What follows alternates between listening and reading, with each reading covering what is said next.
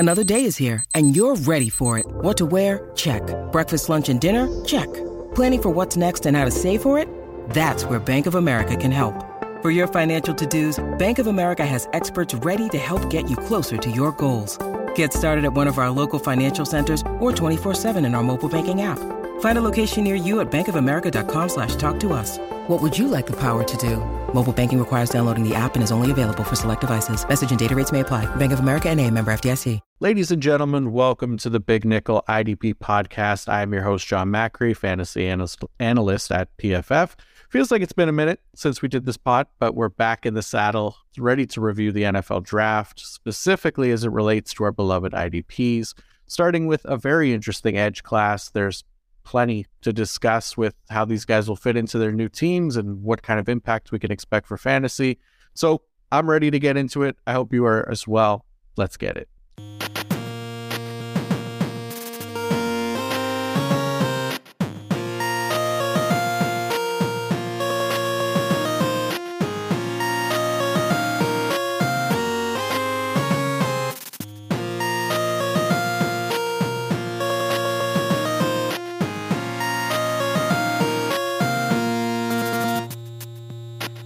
All right, time to dive into it. And not only am I back, but I'm bringing Sexy back as well to help me sort out this class with the one and only Joey the Tooth. Joey, how are you, my man?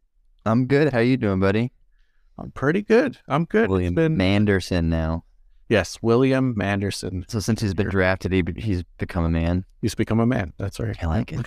I like it. Yeah. Excited about Anderson, and yeah, it'll be interesting to see how the rest of this class does. I feel pretty confident about him, but I mean, we'll work our way through it and stuff. But yeah, how'd you enjoy the draft and everything? I actually didn't watch too much of it. I just kept up on updates, but I don't know. It's kind of lackluster, honestly. Yeah. I feel like it wasn't much that I was like, oh, that's great. I mean, yeah. Will Anderson, Texans trading up for Will Anderson. I was like, oh cow, wow, all right. That was a big move, but other than that, I was kind of, 49ers took a kick from the third, so I was pumped about that. Oh, buddy, what was that? Did you get your Jake Moody jersey yet, or? Zero.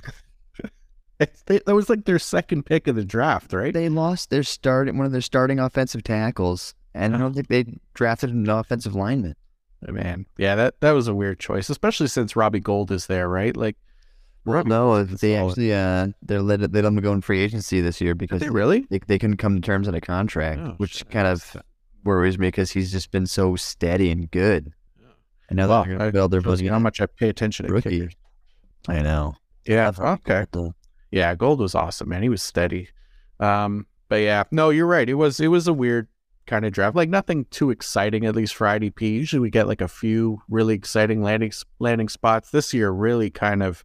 A mixed batch of just kind of either Jack Campbell options. Yeah, Jack Campbell's the one, Will Anderson, but man, anybody can emerge anywhere, and then a lot of guys are going to get buried as well. Mm-hmm. So, yeah, it was kind of a mid draft, but I mean, there's some good players in there still. Just landing spots weren't the best, right? So, we'll work through it. We'll figure out kind of which guys, how they fit in where, and what their roles might be, what they might look like for IDP purposes and stuff like that. I know we got like 7 edge defenders drafted from the first round.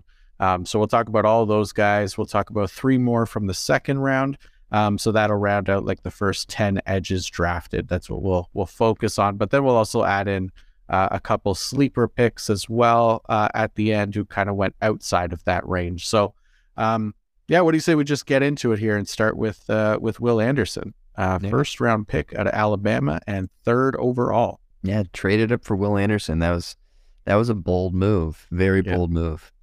But I mean, he's the best defender in the draft, arguably the best player in the draft. Will Anderson's phenomenal, and then he joins a group that's pretty lackluster, honestly. He to me, he comes in as he's instantly the best pass rusher on the team. And there's Jonathan Greener. He had one good year, but even in that good year, it was an unbelievable conversion rate. Like his pressures were low. Like his conversion rate was unbelievable. I don't remember what it was, but I remember I did it as a sell high candidate last year, and he actually but he got hurt last year, right? He was out for most of the year. But yeah, he missed some time. I mean, you have Greenard, then they brought in Chase Winovich, who's on his third team in 3 years. Surprisingly, honestly, I thought after the beginning of his career in New England, I thought he was actually going to have a pretty decent career, but he just kind of tailed off. And then old man wonder Jerry Hughes, who actually played very well last year. Yeah. But I mean, that group, it'll probably be a slight rotation, but I don't even think it's going to be that heavy of a rotation. I think it's going to be Will Anderson and Jonathan Greenard almost predominantly. So Anderson has the ability on that team just to play 3 downs. So I think he's going to be on the field a lot. So I love the landing spot for him, and I think he can be productive from week 1. Yeah. Yeah, I mean, you're right. That's one of the main things, right? The landing spot's great. I think he would have been pretty much landing spot proof no matter where he went, but it's still nice to have that kind of clear path to snaps. Probably one of the few players in this class that does have that, which is pretty crazy. But yeah, you're right. I mean, elite pass rusher, we know that even without, that crazy kind of bend to his game, still wins consistently at a high level. I think that's going to translate to playing with the Texans as well. And he can handle himself as a run defender. We talked about that. So he should be in for a nice every down role or near something close to it. One of the things, I really liked about the Texans specifically and D'Amico Ryan's scheme, he ran, when he was with the 49ers, one of the highest stunt rates in the league last season, second highest stunt rate at 34% of passing plays. We talked about how much, we loved Anderson's quickness at the line of scrimmage. And, if they start scheming up rushes for him on stunts and really utilize that speed and pass rush prowess that he has, I think he could be deadly for the Texans as well. And yeah, you're right. I mean, the edge depth there is kind of ridiculous. Like, Jerry Hughes, like you said, 69 years old, whatever he is now, still an effective pass rusher somehow. And then, yeah, a couple like 1-year wonders, right? Like Chase Winovich and Jonathan Greenard. We'll see what happens with Greenard. But yeah, so far it's really just 1 year on his resume. Yeah, obviously love Anderson. He was my number 1 rookie IDP pre-draft. That didn't change post-draft. Yeah. I think he should be considered the most valuable defensive player in this class. Mm-hmm. Agreed. Yeah, man. All right. Next guy drafted was Tyree Wilson. So he goes to the Las Vegas Raiders, first round pick out of Texas Tech, 7th overall. So this was one when we talked about it in the pre-draft. This was my favorite landing spot for him in the pre-draft episode. So I definitely like the fit. I'm really glad that he's going to have a chance to play behind some established starters at least to start his career. And I'm also kind of glad the NFL didn't go like the mystery box route again this year, like they did last year with Trayvon Walker over Aiden Hutchinson, right? Like, right. Yeah, not just as like I think it was a plus 275 better of Will Anderson as the first defensive player drafted, but just for the sake of how to value athleticism in purely developmental projects, it's putting way too much faith in your belief that a player will absolutely develop into the elite prospect that you're hoping for, and not just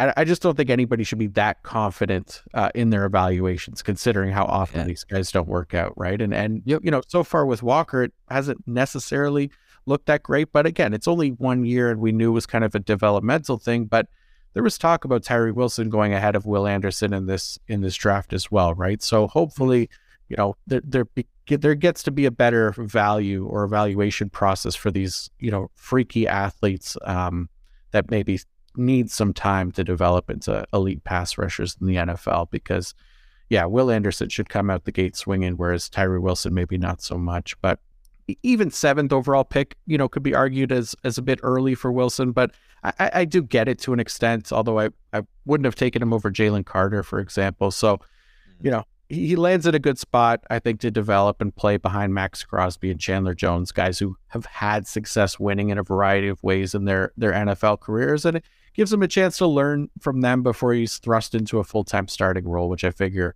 won't be until next year at the earliest, even with Jones, taking a significant step back last year. Mm-hmm. But yeah, I have him ranked as my 4th ranked IDP in this class, behind Anderson, Campbell, Carter. And I get it if anyone wants to put him higher based on potential or even put him lower because he is a project and isn't slated for a volume-heavy role early in his career. So either way, he isn't someone I've actually drafted so far in my rookie drafts. I just think, like Trayvon Walker last year, he makes sense as someone to try and buy a little cheaper down the road while he's on the brink of breaking out, maybe like year 3, something like that. But I'd be surprised if we get consistent production out of him prior to that. Yeah, I really like the landing spot too. I mean, he gets to learn from Crosby and Chandler Jones. I think being just a pass rush specialist to start his career, it's going to mask some of his deficiencies. I mean, the whole talk about him going over Anderson was kind of mind-blowing because, I mean, Wilson's not really like an explosive athlete. Like Trayvon Walker was an explosive athlete at the combine. I mean, Wilson didn't really compete at the combine because he had the injury and he didn't really show like too much explosion on the field. But, I mean, he was a massive man and very explosive for his giant frame. So it's nice seeing him land at a spot where he can learn from a couple of veterans and move into a role that's still going to put him across from the premier pass rusher. So I love the landing spot. So I actually think I have Wilson as my IDP 3 just because I think his long-term potential is fantastic. Yeah, absolutely. Yeah, I mean, I get it for sure, right? He's got ridiculous wingspan. He's got great size. Again, the athleticism's there. It's just, yeah, once he gets to that potential, if he does, I mean, that's where you'll really start to see that value come through for IDP. So I absolutely get it. Yeah, man. So another guy drafted here in the top half of the first round, it was Lucas Van Ness, goes to the Green Bay Packers, first round pick out of Iowa, and it was 13th overall. What did you think about Lucas Van Ness in Green Bay? I like the landing spot. It's a little more crowded than some of the other spots, but I mean, it comes with, I think Van Ness is going to be able to move around the line a little bit. So in Green Bay, they have Rashawn Gary. He's coming back off of an injury from last year. And then once he went down, I mean, their pass rush seems to suffer. I mean, they have Kingsley Enagbare, rookie from last year, and Preston Smith. Preston Smith's, I think, 32 this year. So he's getting old. Kingsley Enagbare didn't really show too much last year, and it showed that they needed to add depth in the line. So then they go and get Lucas Van Ness, who is just a pure power pass rusher, something that not many of these guys actually are. And he comes also with the ability to play a little defensive end. He could play on the inside a little bit of 3-4 DN, while a couple of the other guys play outside linebacker. So he has the ability to slide outside, stay inside a little bit. So I actually like the fit in Green Bay. I mean, they have Devontae Wyatt, Kenny Clark, and then I think it's Dean Lowry on the inside. So Van Ness able to slide all along that line is actually a great move for Green Bay to keep that line strong. I mean, it's been one of their strengths for a few years now, and adding Van Ness just keeps it going. Yeah, I mean, yeah, that's you nailed it. That's everything that I think of with Van Ness as well, like that pure power. You know, he's an absolute specimen, great size. And yeah, definitely opportunity for him to play more inside, which he did quite a bit in college as well. It's a really nice landing spot, even with Rashawn Gary back in the lineup. I mean, like you said, Preston Smith's nearing the end of his career. I think he should be a big part of the future there in Green Bay. I think I have him as IDP 5 in this rookie class. So yeah, I like the landing spot a lot. I wasn't crazy about him in the pre-draft process, but I think he's still going to get decent opportunity in Green Bay, even with Preston Smith and Rashawn Gary, just because, like you said, he has that versatility to play all along the line and be effective, and that power is an NFL level. So he should be able to translate, hopefully, to the next level. All right, let's go from Iowa to Iowa State. Will McDonald. First round pick out of Iowa State, and 15th overall goes to the New York Jets. So another guy I wasn't like a big fan of. We did this in the pre-draft process. Looking at him from an IDP lens, I just think he's going to be a very boom bust based on kind of how teams, and now specifically the Jets, might view him and use him. To me, he projects very much like a pass rush specialist. And doesn't have the ideal size or strength to necessarily get that consistent work on rundowns when offensive linemen are on the attack, right? So you factor in, players like that should see decent snaps over there. Carl Lawson, John Franklin Myers. They just spent a first-round pick on Jermaine Johnson last year as well. It doesn't leave a ton of opportunities for him to get relevant IDP snaps. I could see them using him like a kind of like a souped-up Bryce Huff from last year, where they literally only played him on third and fourth downs, like obvious passing situations. So can see that at least for him in year one. But yeah, I don't love his opportunity as a rookie. He's not like Lucas Van Ness, where you can kick him inside and he could work on run defense in the middle of the line or attack from the middle. He is a smaller player, but I think it's going to take him some time. So I think I have him IDP 11 for this class right now. Yeah, I think I have him somewhere right around that range as well. And I think the Jets went into the draft thinking the same thing, that they know that's what McDonald is. So they looked at their roster, and Jermaine Johnson, he's actually a fantastic run defender. John Franklin Myers, also a pretty good run defender. So then they have Will McDonald, who can come in, just play pure pass rush snaps. He's on the field. He's got one job, just pass rush, which he's good at. He can pass rush. He's quick, something that they kind of lack from that team. And but I think, like you said, he's just going to be pure pass rush. I don't think Jermaine Johnson's going to. I think he's going to play a lot more on rundowns this year than he did as a rookie. And I think Will McDonald's really just going to come in and just third down, really, and just pass rush. That's it. Yeah. I think Carl Lawson's still going to be the dominant snap guy, him and Franklin Myers, and I think it's Jermaine Johnson's going to work in a little bit. And I honestly don't see Will McDonald. I think he's probably going to be third or fourth on the depth chart. Yeah. Yeah, at least for this year, right? I mean, there's a chance they'll move on from Carl Lawson next year, and we'll see what happens with John Franklin Myers as well. But yeah, this year for sure, I mean, it just feels like a pass rush specialist type situation, and I'll be really interested to see how he does in the NFL, just considering his size and everything. And but yeah, if they use him in that kind of Bryce Huff role like last year, I think that makes a lot of sense. Yeah. Let's go to Myles Murphy. Also a first round pick, goes to the Cincinnati Bengals, coming out of Clemson, 29th overall. What did you think about Murphy to the Bengals? Murphy pre-draft was my D2. He was just right behind Will Anderson. I feel like he's the most complete edge defender in this class outside of Anderson.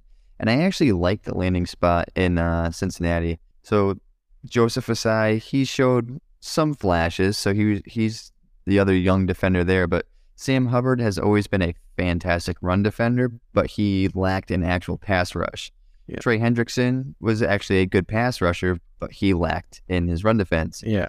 Myles Murphy comes in, and he's already the most complete edge defender on that team. I mean, he's going to be a better pass rusher than Sam Hubbard, and he's going to be a better run defender than Trey Hendrickson, and he's better at both than Joseph Asai. So I think both Hubbard and Hendrickson, I think they got extensions, but I think after 2024, they have outs in their contracts, both their contracts. So I think it could be as soon as 2024 that Myles Murphy is actually the best edge defender on that team. Yeah, we're locked in together on Myles Murphy. We both had him edge too before the draft, and we both see the landing spot the exact same way. I agree with you completely, man. Like Sam Hubbard, he's just an okay pass rusher, very much a compiler at that position, because he does, he puts up decent numbers, but he's not, winning consistently or cleanly on a regular basis. So, yeah, absolutely. I think he could develop into a better pass rusher than Hubbard and a better run defender than Trey Hendrickson. I don't think Trey Hendrickson is going to see a lot more of those run defense opportunities with Murphy in the mix now as well. So, yeah, I actually really like the fit. I think he can be a real asset for their defensive line and cover up some of those flaws of their starters, like you said. And yeah, the good thing, about the way this draft shook out, as much as we loved him, we had him as our edge too.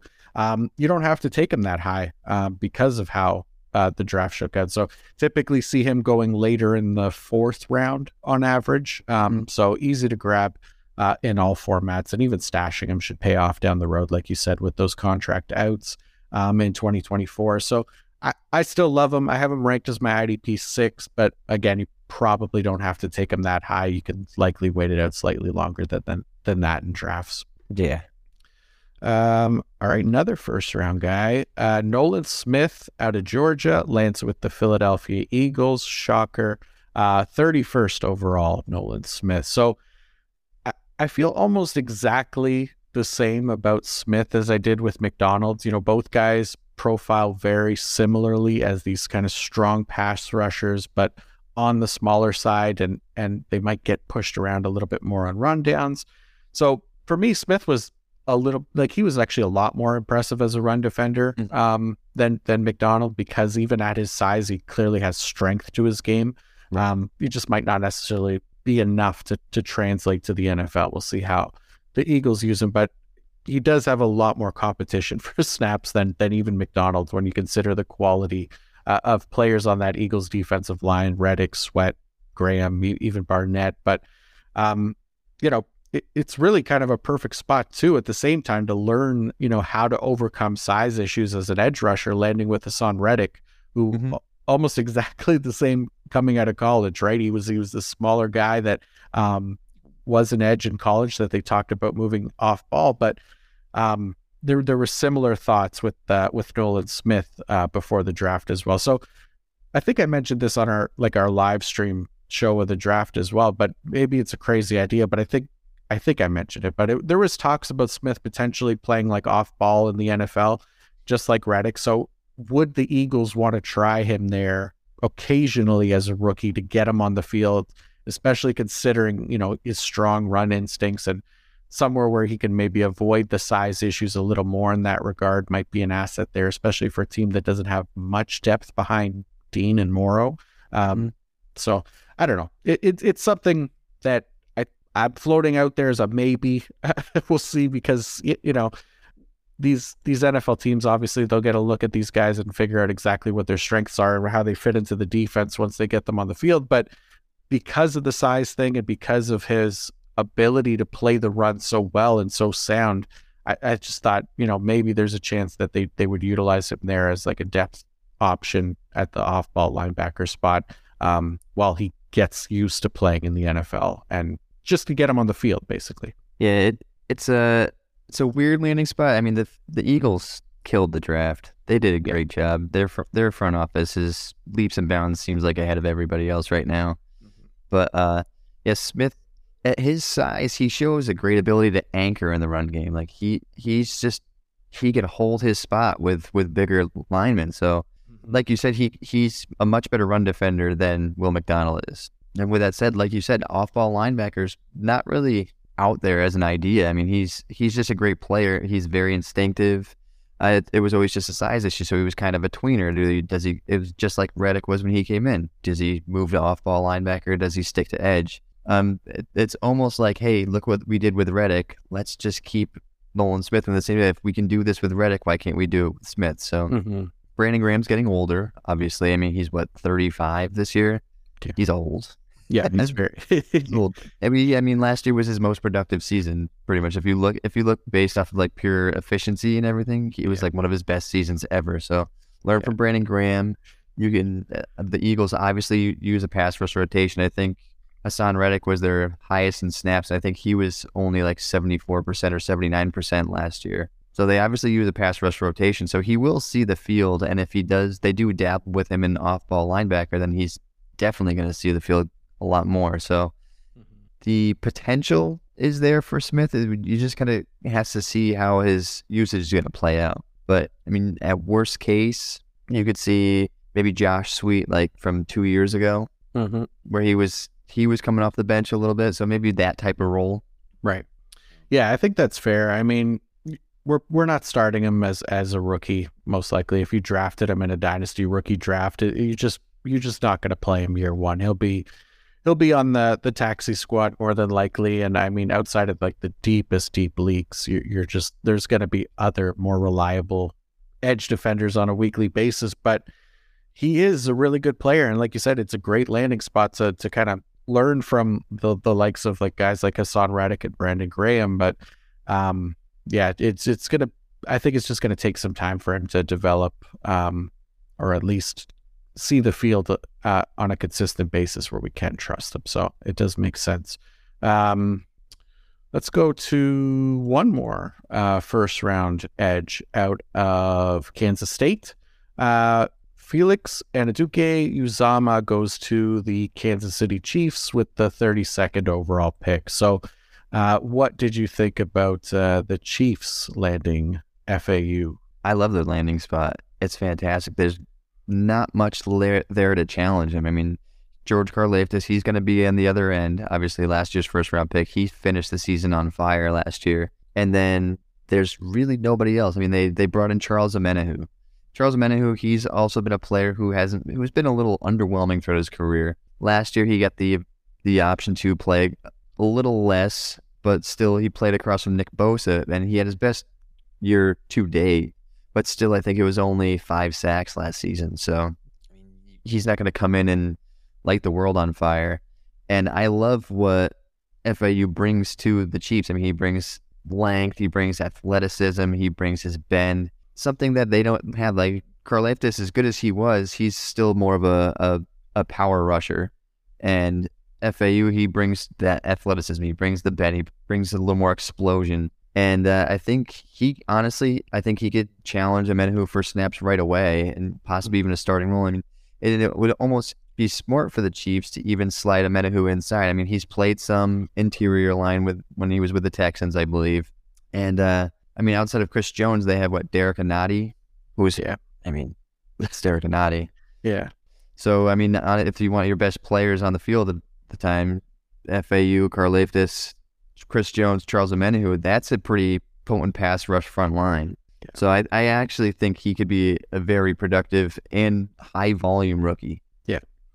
Yeah, I'm with you. I mean, he was another guy that I was excited about pre-draft, and he just barely sneaks into the first round here. And I'm with you. I like the landing spot a lot. And I like what you said too in getting those guys on the field all at once, because the Chiefs did that a lot last year with their edge rushers. They really liked. I think they used like a mugged up look more than any other team defense in the NFL last year. And they did that by not only including their linebackers up on the line of scrimmage, but putting a lot of edge rushers out there on obvious passing downs. So they would use whether it was Frank Clark or Michael Dana, who else was there? Carlos Dunlap, guys like that, George Karlaftis as well. They put them all out there at once, along with Chris Jones to make the most effective pass rushing defensive line that they have.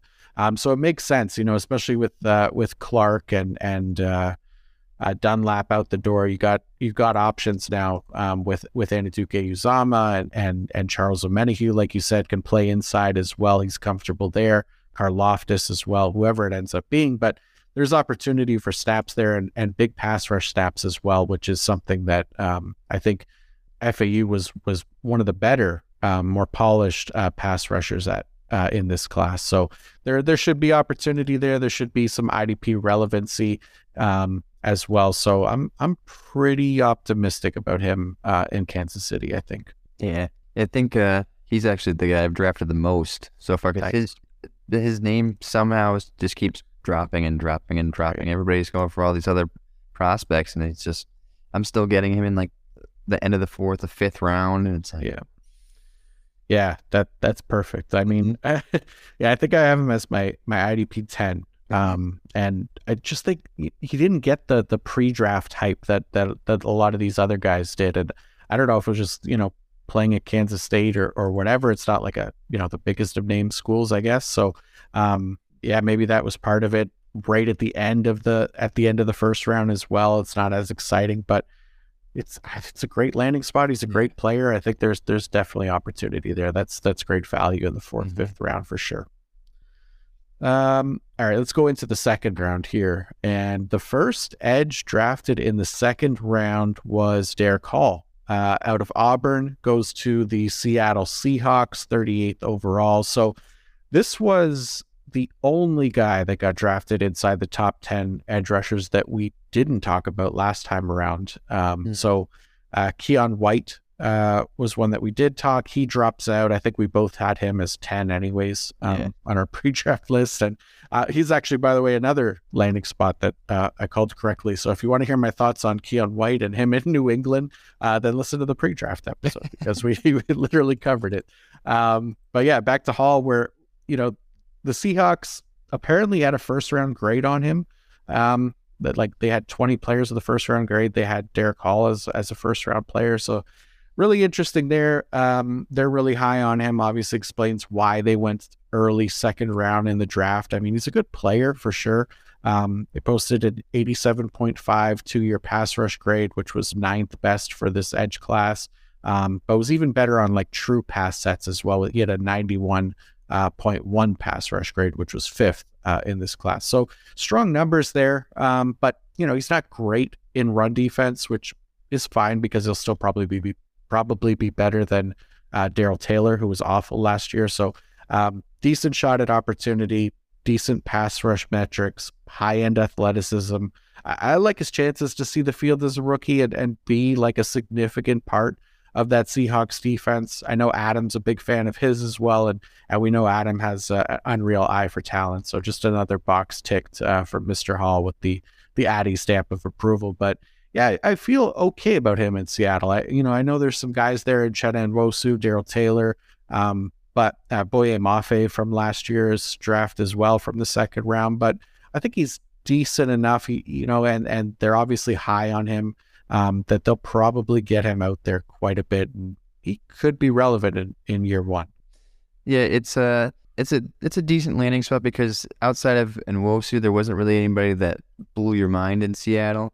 Darrell Taylor, he did finish the season incredibly high as a pass rusher, at least. Yeah. I mean, his run defense is still incredibly poor, but which is somewhere where Derek Hall might improve. But it's a little more crowded than I'd like because I didn't really see Derek Hall as like a mind blowing prospect, somebody who's gonna need snaps right away. I feel like he's gonna have to earn them. And Mafe didn't really see the field too much last year. I think Hall's a better prospect than Mafe, but still, I mean, you have Mafe, Taylor, and you have Nwosu, and then you're going to bring in Derek Hall. So it's going to be a little crowded, but they could also be doing a large rotation, somewhat similar to what Philly does. Mm-hmm. But I think it's going to vary a lot early in the season. They're going to see what their best lineup is. I think it's going to take a little bit of mix match just to see who works best together. So I think for the most part, I mean, you have Mafe and you have Hall are young. Darrell Taylor's not really that old either, and Nwosu I think is 27. So it's not really an old group. So I think it's just finding who plays best together. So I think it's going to be a pretty big rotation to start, and then they're going to get their best pass rushers out there. Yeah, I think that's fair. I mean, yeah, it might not be right away to start the season. Like you said, there might be a feeling out process there for how these guys fit and who will emerge and see more snaps. But I think he's a good enough prospect that depth chart is not impossible for him to overtake, right? So it'll be a fun one to watch for sure. How about Isaiah Foskey going to the New Orleans Saints, second round pick out of Notre Dame? He went 41st overall. I love the draft capital for Foskey. At first I didn't like the landing spot because I thought of who's already there. You have Cameron Jordan, Peyton Turner, Carl Granderson. So Cameron Jordan, he's like the Iron Man of IDP. Then you have Carl Granderson, who's coming off his best season yet, and he actually was very impressive last year. And then you have Peyton Turner, who is just kind of like that often injured but still first-round draft capital edge defender, which seems like the Saints thing now. So let's draft an edge at the end of the first round or mid-first round and just watch him get injured for a while, and we'll never actually see his potential. But Cameron Jordan's not going to last forever. He's, I think, 32 this year, 33. So you bring in a guy explosive like Foskey, he's going to learn from Jordan. He's going to play probably across from whoever wins out. It's going to be Turner and Granderson. I honestly think Granderson's going to win the job this year to start. And then from then on, it's going to be the three-man because Jordan's going to be gone soon. So it's going to be Granderson if they re-sign him, Turner if he signs after his rookie contract, if they keep him. So it's like Turner could be gone, and then it's going to be Foskey coming in. So Foskey actually has a path to decent volume. maybe not year one, but potentially year two, year three. So he's going to be probably a pass rush specialist to start his career, but there's the potential to be a volume player. Yeah. Yeah, that's the thing, right? It might not be the most exciting landing spot in New Orleans, at least not right now, but it's a lot of these guys have similar situations where we're going to have to be patient and wait it out a little bit because, yeah, I think Carl Granderson, Peyton Turner, these aren't elite edge rushers to make it impossible for him to move up to the front of the depth chart, but I'd still have a tough time seeing a huge role for him as a rookie at least. I think there's still a lot of growing for him to do as a pass rusher, so playing behind Granderson and maybe Turner makes sense for me, and we know the Saints are going to roll out Cameron Jordan, like you said, for 850 plus snaps as long as he's still breathing. So it might be tougher for him to get in there right out the gate.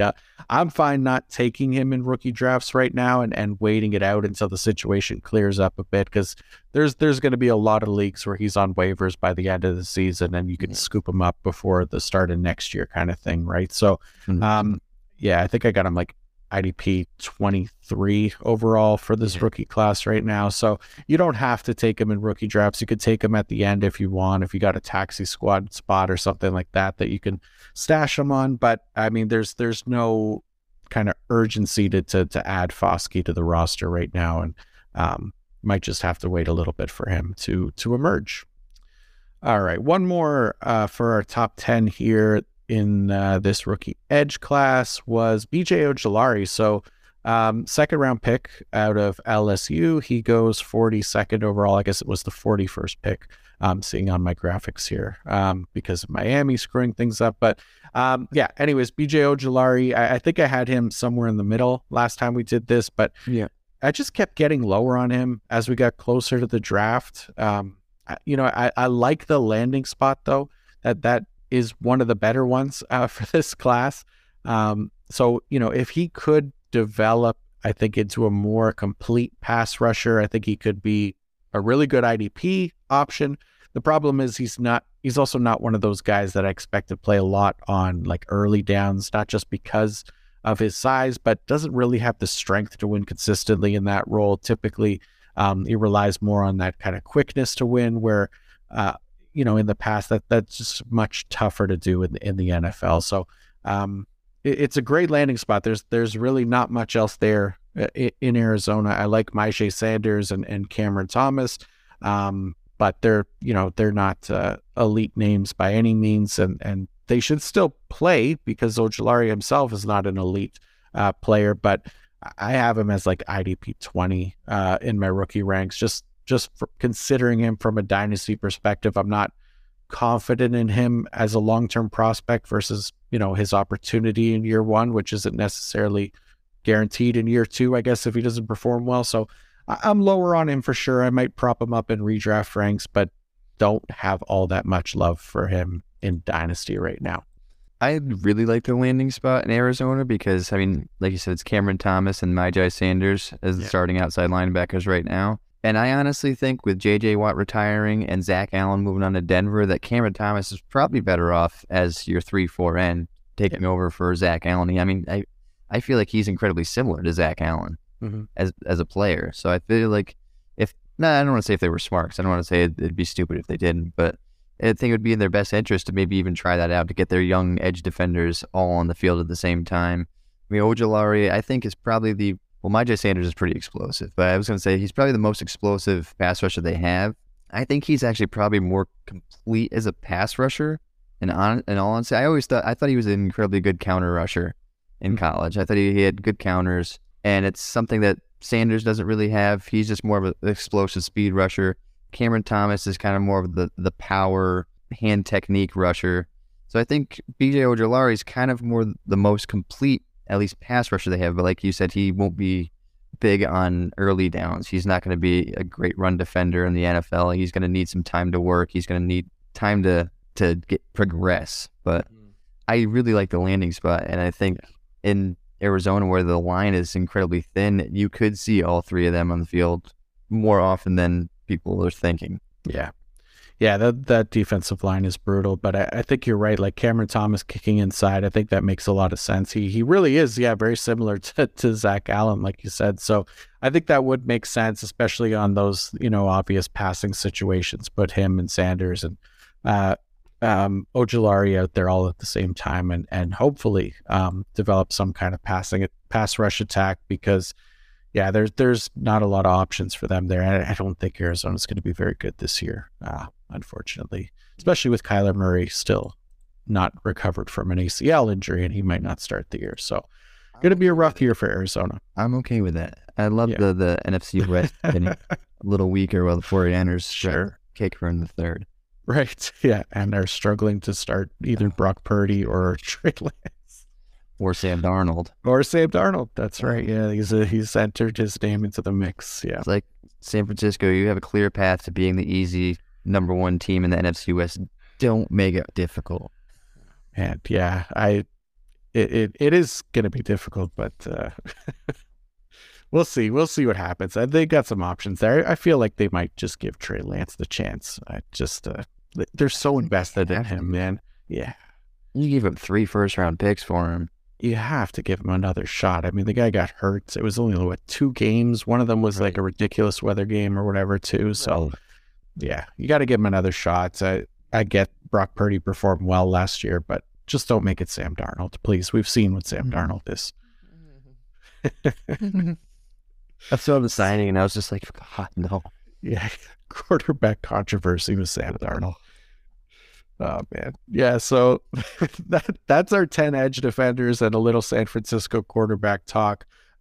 We both got a couple sleepers here to throw in, guys that you can target maybe super, super late in rookie drafts or after rookie drafts a lot of the time, that have, a decent outlook either for this year or guys that could actually be decent stashes for next year to emerge in decent situations. So I'll let Joey kick us off here. Who is your first sleeper that you like from this edge class? Zach Harrison from Ohio State. He was drafted by the Falcons. 3rd round, 75th overall. So decent draft capital. And he goes to a team they've been searching for a pass rusher for years now. I mean, they thought they got it in Dante Fowler a couple of years ago, and that didn't happen. They drafted Arnold Ebiketie last year, and he was okay. He was decent, but he played much better in run defense, honestly, than as a pass rusher. And I think we actually talked about that, how good Ebiketie was as an actual run defender last year during this pod. Yeah. But and then they re-signed Lorenzo Carter, who was Lorenzo Carter. You know what you get with Lorenzo Carter. You're not getting pass rush there either. They did go sign Bud Dupree, but he's pretty much a pass rush specialist. So Zach Harrison, though he wasn't incredibly productive in college as a pass rusher, like he didn't finish well, his stat numbers didn't jump out to you. He was a imposing player. He's got unbelievable length. I think he's got 36-inch arms. He's just a very big individual. He's a powerful individual, and he's just different from anybody else on that team, I feel like.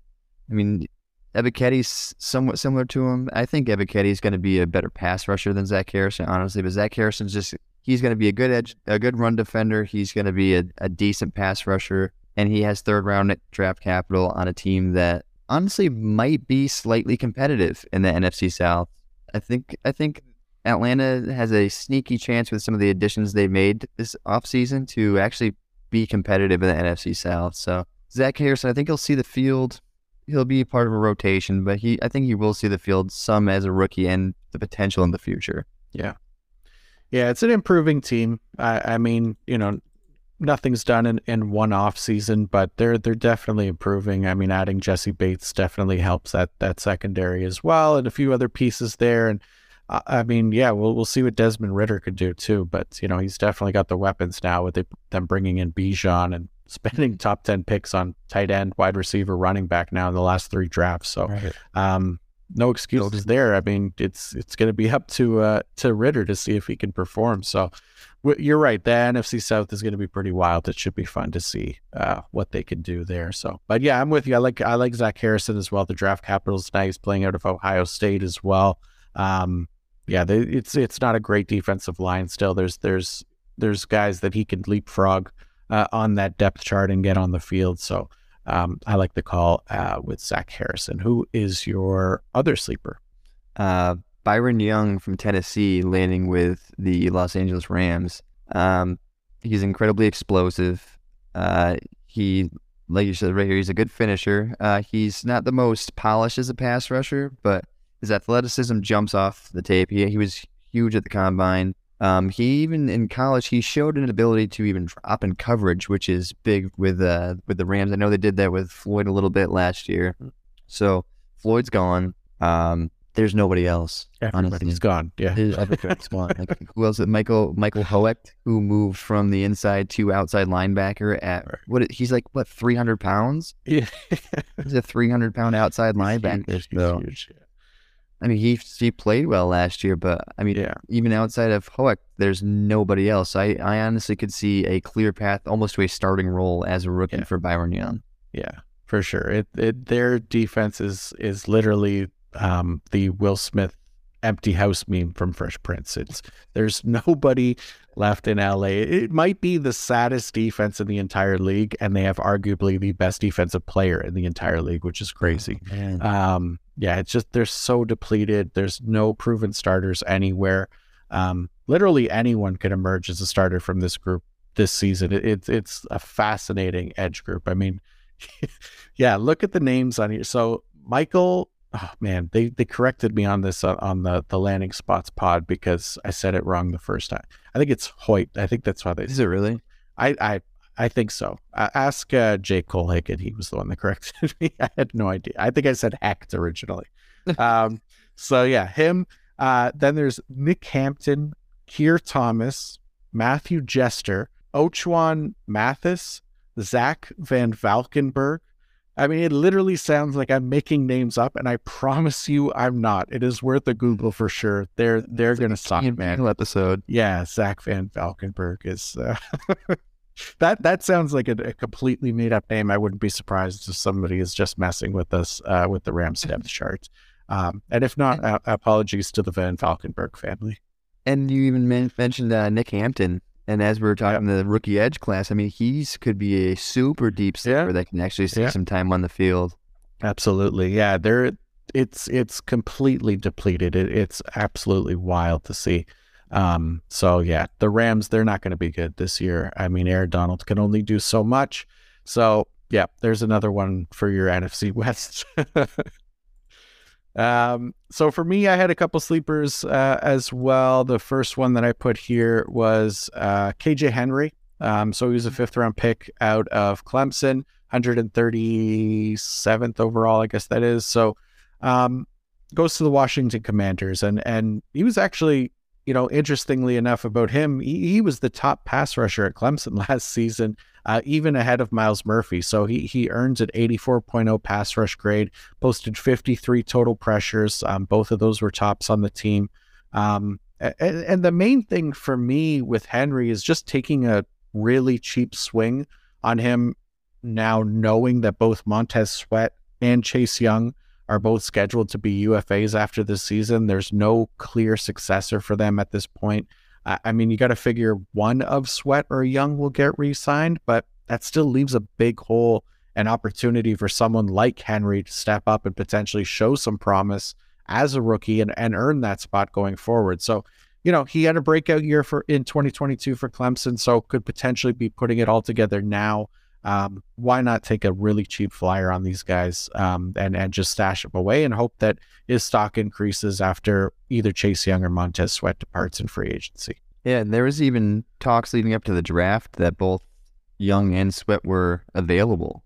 Right. So, obviously they're ready to move on. So Henry could, if one gets even traded this year, he could have a potential role in the second half of the season if one goes at the trade deadline. But, after Sweat and Young, it's F.A. Obata, and then there was Shaka Tony. Tony's suspended for betting on football. Done. Right, that's right. God, yeah. Wow. I mean, the depth after Young and Sweat is challenging. Nothing. So Henry almost comes in as the number 3 already. I mean, Obata was pretty good last year in times, but he's not overly impressive. So Henry could come in and be their number 3 edge defender, and possibly after next year who knows if they even, I'm sure they do re-sign one of them. And I think it all depends how it plays out this year with Sweat and Young, but he could even come in and be their number one, and who knows, maybe they move on from both. Yeah. Yeah. Yeah, I think it's definitely a possibility, right? I mean, I think if Chase Young can stay healthy for the entire season, I think he'll be able to show enough that they'll be like, okay, we can't let him walk. I feel like we kind of need it. Yeah, we definitely do. I mean, he was an elite prospect and just hasn't been healthy. So, yeah, you got to see the guy obviously stay healthy in the NFL to really have faith in him. But I still feel like it's not over for Chase Young. I think there's definitely an opportunity for him to put it together and be an effective edge rusher that even to the level that he was expected to be. I think it's still early in his career, early enough in his career at least, that we shouldn't close the door on him just yet. Yeah. And then one more sleeper for me, I put Nick Herbig out of Pittsburgh. So 4th round pick out of Wisconsin is Nick Herbig. And honestly, he definitely lacks like ideal size. So there was talk of him moving to like off-ball linebacker in the NFL as well. And that could still happen, which maybe gives him a shot to show off some of his elite pass rush tools as a blitzer in sub packages, a big part of what the Steelers like to do with their defense last year as well. So I really like the fit. Mainly for me though, the depth behind TJ Watt and Alex Highsmith is pretty uninspiring.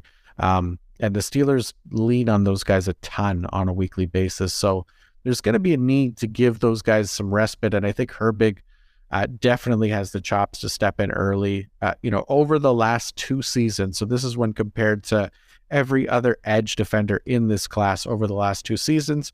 Herbig had the second best pass rush grade, 92.8. He had the best pass rush grade on true pass sets, 93.2. He had the best pass rush win rate overall at 25.4%. And he had the best pressure rate at 19.4% and the 4th best run defense grade as well at 83.1. So even as a smaller edge, the man has significant pass rush upside if he can get on the field. And Highsmith's scheduled to be a free agent at the end of the season as well. So there's an opportunity there. That's kind of what makes these guys sleepers, right? It's a little bit of projecting for the future and what they could be and trying to figure out where the opportunities are. But yeah, Herbig's another one of those guys I wouldn't mind stashing in deeper leagues and taking a shot, because if he gets a starting role in Pittsburgh, that's massive for a fantasy perspective, as we've seen with guys like Highsmith and obviously TJ Watt. Yeah, and I saw a stat on Nick Herbig. I mean, he spends his life in the backfield. I think 26% of his career tackles were tackles for a loss. It's unreal. Yeah, that's pretty crazy. That's an impressive stat. Yeah. So, and I mean, coming out of Wisconsin too, you'll have the TJ Watt connection, right? Right. And then, so, I mean, Alex Highsmith, he's been great in his career, but I see like Alex Highsmith as a rookie, Herbig is incredibly similar. He's a very similar type of player. He's not overly explosive. He's not a big player. So, I mean, there's definitely the potential there. And I think he'll have some time on the field this year in the rotation. I'm sure he'll give Highsmith a breather every now and then. So, yeah. I think so, right? I mean, there's only so many snaps you can play Highsmith and TJ Watt. And just the other options aren't great. I mean, Quincy Roche is there, and I think like DeMarvin Leal, like guys like that just I don't think you're really gonna trust on a regular basis. But I think Herbig has the upside, man. I think that's the one that could emerge from that group, at least as the number 3 to start his career. Yeah, I agree. Nice. Well, there you have it, folks. Another one in the can. I hope you enjoyed it. I know I always enjoy getting to chat to the tooth himself, Mr. Joseph Hagan. Joey, thanks so much for coming back on, shooting the shit, dropping the knowledge, and most of all, for just being you. I appreciate you, my man. Thank you. Oh, I love it, man. Thanks again for having me on. It's one of my favorites. Absolutely, buddy. I appreciate it. We get to do this every year, and we'll run it back again, and we'll talk more 2020. Oh my God, 2024 edge defenders next time. So that'll be fun. But yeah, before we do that, please remind the good folks where they can find you and what you have coming up over at Football Guys. You can find me at Twitter at Joey the Tooth IDP, and all of my written work, rankings, and projections at footballguys.com. My dynasty projections are going to be in pretty soon, which are going to update the draft dominator. So the draft dominator at footballguys.com is literally, it's a tool we have for you doing startups. It's like you input your scoring, you input anything you want. You want your build to be for the future. You want your build to be win now. It adjusts your rankings for you. So it's all projection based. So we go and we do projections. We do season projections, and then we have your high end and then your low end, the percentage you think it's gonna hit, and then how many years you think they have left in their career. And it just breaks all down to a crazy formula to adjust your rankings to however you want to do your build. It's insane what they do with the work, with all the coding and everything on the tool. But that's one of the funnest things I've been a part of at Football Guys, is being a part of that draft dominator. So that'll be updated really soon with all the rookies in there now. I mean, we have, oh man, there's so many NFL players projected in there. It's overwhelming, but it's the end product is fantastic. So if you need a tool that's going to help you draft, if you really need help, especially with even IDP, if you're new to it, you're not sure because everybody's complaining that the scoring's different. We'll just go to the draft dominator. It doesn't matter. Put in your scoring, and it's going to adjust your rankings for you. Projection-based rankings. IDP is not going to have a set scoring. Just do projection-based rankings. It'll adjust for you. Beautiful. Yeah, that's the way to do it, man. I love that. That sounds like a really cool tool. Definitely check that out. Check out Joey's work over at Football Guys. I thank you again, good sir. As for me, everything I write is over at pff.com or on Twitter at pff_Macri. And everything I speak is pretty much here on the IDP show feed. So you can find my rookie rankings, dynasty IDP rankings, I think veteran winners and losers I did this week, rookie sleepers, all that stuff over at PFF. Most of it's free as well, so give it a read. I would greatly appreciate it and love you all forever. And I know the fellas over here at the IDP show would also love if you checked out the IDP show draft kit over on the idpshow.com, where you can find rankings for dynasty, best ball, redraft, and rookies as well. Some IDP ADP in there, team by team write-ups, breakouts, sleepers, fades, and more. Only $5 a month, idpshow.com. Support those wonderful people with hearts of gold. Next episode, we're looking at this very interesting rookie safety class. John Glosser is joining me once again to make sense of where these guys all fit in and figure out which ones are worth spending draft capital on. So until next time, IDP out.